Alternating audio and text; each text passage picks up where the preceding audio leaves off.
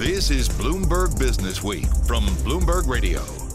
I'm Jason Kelly. And I'm Carol Massar. Welcome to the Bloomberg Businessweek Extra. It's our weekly podcast. This is where we give you one of our full interviews of the week. This week, a member of the Pantsuit Politics podcast team. Millions of downloads. It's a bipartisan political podcast co-hosted by Sarah Holland and Beth Silvers. We caught up with Sarah recently, and here's what she had to say. So, Sarah, tell us a little bit about your background, Beth's background. I mean, the two of you together have done this podcast, and it's become quite a thing. So tell us a little bit about, first of all, tell us about yourself. Well, I'm a lifelong political nut. And so I went to college. I had political science. I went to law school. I worked in D.C. I worked for Hillary Clinton's presidential campaign. And Beth had a really different path. She stayed in Kentucky. She wasn't really involved in politics. But we met in college. We were sorority sisters. We weren't close friends, but we sort of stayed in touch via Facebook, as people do these days. And you met in Kentucky? Yes. Our college is in Kentucky. And then we reconnected when we both started having kids over sort of kid stuff. I was writing a parenting blog, and she said, would you ever like a guest post on your blog? And I was like, absolutely. They were really well received because we did this sort of opposite sides on an issue. And I thought, maybe we could do something else with this. And I said, would you like to start a podcast? And she said, what's a podcast? And I said, don't you worry. We'll figure that part out. Yeah. But we were not close friends. We hadn't seen each other in person in 13 years when we started talking about this stuff. And what was the initial idea? Because were you initially saying, all right, this is going to be political or this is going to be cultural, life? What was the idea? Well, because of my experience in politics, I thought, well, I'll do a podcast about women in politics. And that's where the name Pantsuit Politics came from. And I thought, well, I have all these fabulous friends that work in politics, and I'll start interviewing women. And I did an interview. I like to give answers more than I like to ask questions, it turns out. So it just kind of sat there for a while. And when Beth came along, I'm like, okay, wait, this is something I could get really excited about. And so we did a test run. We just talked on the phone about Kentucky politics.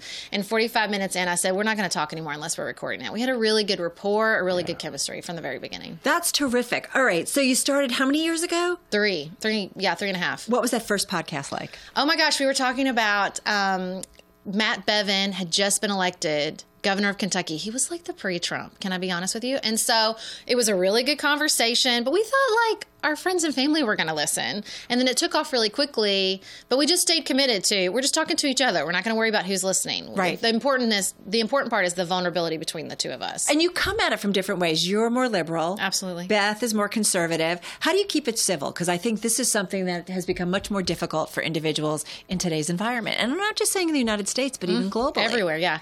I mean, I think we talk a lot about this in our book. It's not a secret sauce, right? It's a practice. It's not this one time you have a conversation, you're like, I fixed it. You're going to get it wrong. You're going to get facts wrong. You're going to hurt each other's feelings, but you're committed. You're committed to the practice of listening to each other, to engaging each other in conversation, to getting curious about where the other person is coming from.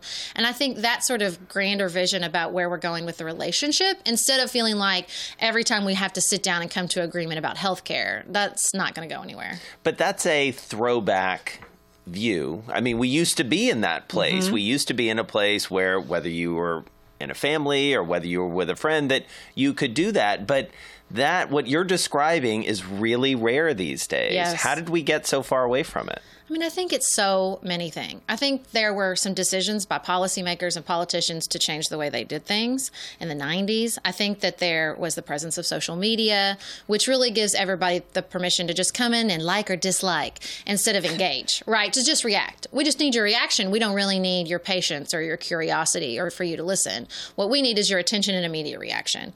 And I think that trains us all. It trains us into this idea that there's only two positions, everything is binary, and you have to pick a side, put on that jersey, pick a side. That's all that matters. And what we're really pushing back against is saying it's almost a throwback. Hey, I know that's how it is right now, but we're choosing to stay in that place. We can choose to go into a different direction. Let's agree to disagree. I love your book is called I Think You're Wrong, But I'm Listening. But the point is, we've gotten to a situation where people express a point of view and they get in trouble for it. Where if you went back 30 years, 20 years, maybe even 10 years, you didn't get in the kind of trouble you get in today. So that's kind of dangerous to me. That cancel culture. You're canceled if you have the wrong opinion. Yes. We talk about cancel culture a lot. I think you're canceled, but you're also kicked out of office. You lose your job. You're done. And what we really want to encourage everyone to think about is that you can absolutely disagree with someone. You can think their opinion is dangerous. You can believe that it's important to start activism, that corporations shouldn't support them. Like, all that is available to us in a democracy. But what we say is, no matter what, we're not going to dehumanize somebody. Everybody has the right to basic human dignity. We don't gain anything. If we're worried about the dehumanization of a system or a culture, we don't gain anything by dehumanizing the people who disagree with us. That just degrades everybody. Who do I want to be when I come out of this disagreement or this controversy? That's what we're really asking. So do you see any glimmers of hope that we're moving toward your view of how to do this and away from what feels like a rut we've been stuck in for quite some time? Absolutely. Our listeners give us so much hope every single day. And honestly, I think even looking at the Democratic 2020 field gives me a lot of hope. The way they talk to each other, the way they talk about each other on Twitter. You know, Cory Booker and Kirsten Gillibrand have this great relationship, and they talk about each other all the time. So I think we see this hunger and this desire to go in a different direction from a lot of people. We're all going to get on the same page? No, it's not going to happen. But there's a hunger. But do you think once the debates begin and once the field has to whittle down, does it change? I mean, it's unbelievable, right, to see how things get. All of a sudden, people who were collegial with one another, it becomes pretty ugly. Well, no doubt. As the stakes rise, people start to justify all kinds of behavior. I think that happens in arguments, and I don't think it's out of the realm of possibility that it would happen in the presidential nominee. But no matter how high the stakes are, we don't have to go to that place. Yeah, I think back to, and, you know, Carol and I were sitting in our studio watching the Kavanaugh hearings, and I feel like that was an inflection point, not in a good way, in terms of where we were as a country, where we were as men and women, where we were as Republicans and Democrats.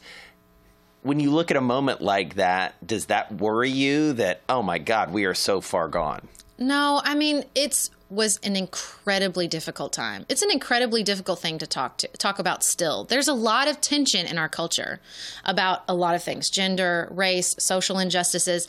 That tension's not going anywhere. But we have to find a way to hold it, to sit with it, to be with it without attacking each other, without treating each other like the enemy. We are facing hard challenges. No one's arguing otherwise. But that doesn't, you know, how we react to those hard challenges is going to say so much about us.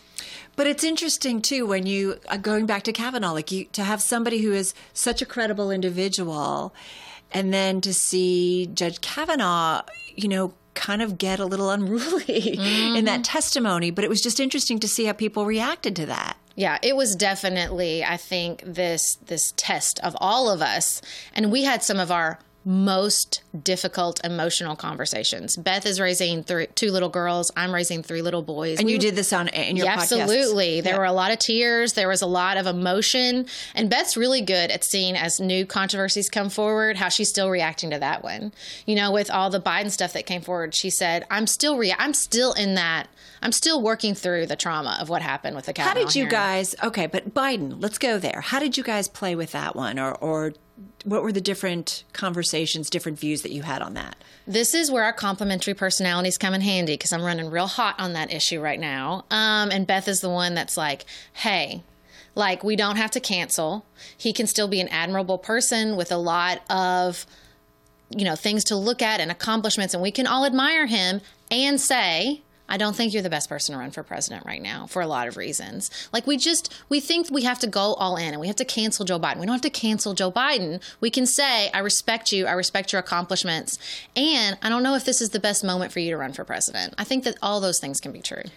And, you know, I think about, and this is outside of the realm of politics, but, you know, one of the current scandals or crises that we're working through is this college admissions scandal, you know, which really brings to the fore so many of the issues that are underneath, or maybe not so underneath, around inequality and access to education, access to anything, and the rules don't apply to certain people, and money can be thrown at just about anything to solve a problem. What are the other issues that you're sort of working through either on your podcast or, you know, as you try and make sense of the world? I think that is such a perfect example, because I think it's so important to point out. We talk a lot about individual choices and how individuals engage with the political culture and the political environment. But that's not the end of it. We have systematic problems, right? We're not saying that this is the solution to every problem that faces America. We have big systematic problems. That scandal is a perfect example of them. But to get people to engage, just like you're talking about, to think through these things on a bigger level, they can't feel cynical and disempowered in their own personal relationships and their own personal conversations. Why would they engage with systematic change if they're not even talking about politics in their personal lives? And I think that's sort of the give and take here. It's not that every individual choice is going to solve something like the scandal at the college admissions level, but that at least we can start talking so that we can really have, what do we want college admissions to look like? What do we want our country to look like? What does it mean to be a citizen? What is immigration going to look like in 10, 20 years? All these big things, we have to have people involved in the process to start looking down the road. Well, you also have to have people thinking longer term, Exactly. and that's part of the problem. Exactly. One last question I want to ask you is there a podcast that you recall that you got an awful lot of heat for? Oh, so many. So many podcasts that we got a lot of heat for. I mean, we brought on a woman who described herself as a Catholic, a feminist Catholic, a feminist pro-life person. And our listeners had a very strong reaction to her description of herself. It was one of our best conversations because nobody got heated about a very controversial topic, but it was a thing where the way she identified herself, just the first thing out of her mouth, people had a real problem with. Right. But then we had listeners say, well, I listened to it again. I had that reaction. I had that strong reaction, and I listened to it again, and I felt differently, and I heard some things for the first time. And so it was that immediate reaction, then wait, hold on. What if I can push through that immediate emotional reaction to a deeper level engagement? So it was the hardest, but it's one of the ones I'm most proud of. It's a good lesson. All right. At the risk of turning into a wormhole of sort of self. The black hole. The black hole. Yeah, we're going to get a picture of the black hole. Podcasts seem to be having a moment. You've been at this for a few years. What is it about this medium in particular? You got private equity guys throwing money at it, new things coming along. Why? Because of what we just said. Because people will say, the engagement is different. Well, let me listen to it again. You can't skim a podcast. You can't just read a headline and be like, dislike.